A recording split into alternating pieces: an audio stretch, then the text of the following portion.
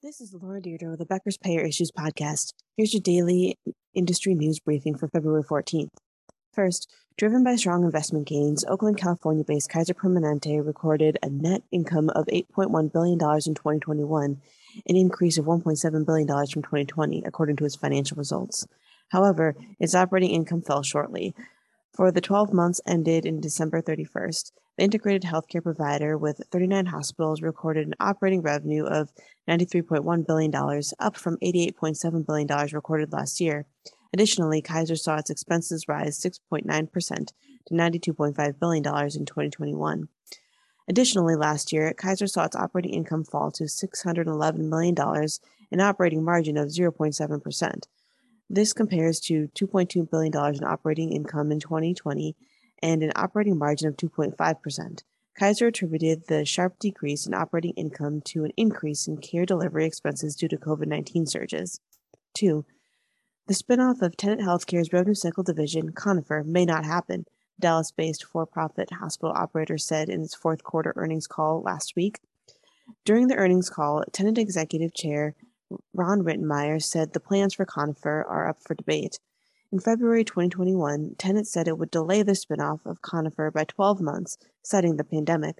Tenet first began exploring the sell-off of Conifer into a separate publicly traded company in December 2017.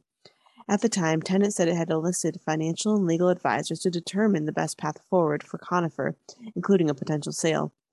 Mr. Rittenmeyer said that Tenet's initial decision to spin off Conifer came at a time when the unit was in a worse financial position and that it was coming under pressure from investors. However, Mr. Rittenmeyer said Conifer is now in a much better place as it has improved its margins by over 1,000 basis points in the last 4 years, changed its management, and moved many operations overseas.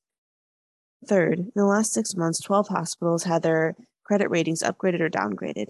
The hospitals that were upgraded were Antelope Valley Healthcare District in Lancaster, California, Baptist Healthcare System in Louisville, Kentucky, Common Spirit Health based in Chicago, Gainesville Hospital District in Gainesville, Texas, Erlanger Health System in Chattanooga, Tennessee, NYU Langone Health in New York City, St. Joseph's Candler in Savannah, Georgia, Temple University Health System in Philadelphia.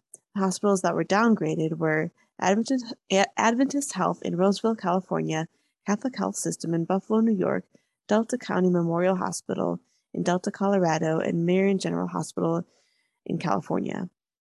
4. In a survey of 1,000 hospitals, 14.3% were compliant with the federal price transparency rules that took effect January 1st, 2021. A February report by patientrightsadvocate.org found. Under the rule, hospitals must post all prices online in an easily accessible format. The report found that 2 of the 361 hospitals owned by Nashville, Tennessee-based HCA Healthcare, Chicago-based Common Spirit Health, and St. Louis-based Ascension, which are the 3 largest health systems, were compliant. None of HCA's 188 hospitals were compliant. Overall, the most common act of noncompliance was not posting prices or incomplete posting of all negotiated prices for each item or service from the hospital's accepted payers and plans. About 38% of the hospitals post an adequate amount of negotiated rates. More than half are non-compliant in the areas of the rule, like rates by each insurer and named plan.